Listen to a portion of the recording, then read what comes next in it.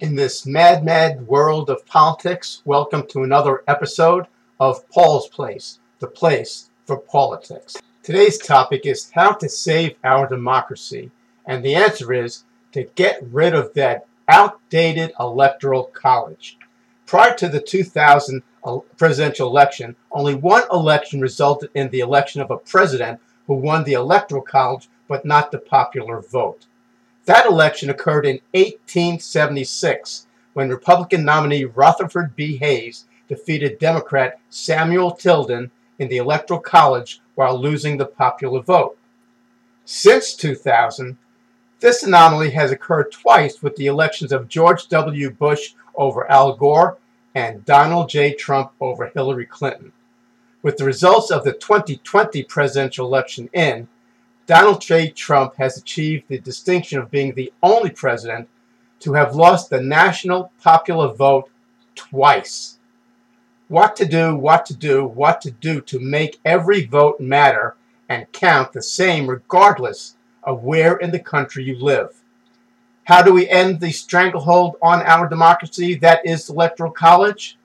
Well, in addition to the need for states to impose stricter requirements for running for president in their state primaries to minimize the chance of another unqualified, incompetent, egomaniacal autocrat wannabe from holding the office of president, there's a lot that can be done. Certainly, we have come to a point in our presidential elections that something must be done to address the drowning out of the voice of the people by an archaic election method that only applies to the presidency. The Electoral College does not apply to any other elected offices in the country. It was originally intended as a protection to prevent unqualified candidates from rising to the office of the presidency. However, that protection failed miserably with the election of Donald J. Trump. Of note, state senators in the state of Washington recently passed by a vote of 28 to 21 a bill that would require candidates running for president to release 5 years of tax returns before they could appear on either a primary or general election ballot in the state. Some 25 states have proposed similar bills in recent years. Of even more significance is the National Popular Vote Initiative. This is an effort to make the vote of every voter equally important and not continue the practice of allowing voters in so-called swing states to take on more significance than voters in all of the other states, and to do so without the need for a constitutional amendment. It does this by having the participating states commit their electors to the candidate who has won the majority of votes nationwide, rather than the majority within each state as it is done currently. The National Popular Vote Bill will take effect when enacted into law by any combination of states, resulting in a popular vote total of 270 electoral votes, the amount needed to win election.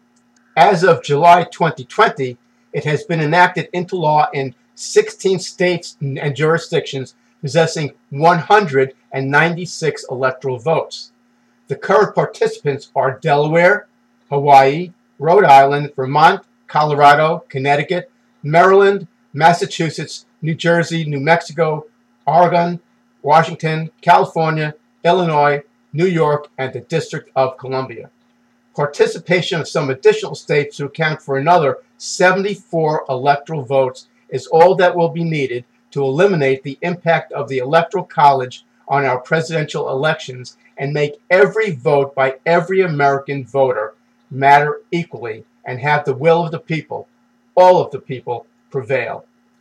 Nevada, with 6 electoral votes, has passed this legislation in both of its state legislature chambers. The states of Arizona, which has 11, Oklahoma 7, Minnesota 10, Michigan 16, Virginia 13, North Carolina 15, Arkansas 6, and Maine 4 have passed this legislation in one chamber of their legislatures for a total of 82 electoral votes, more than enough to get this done.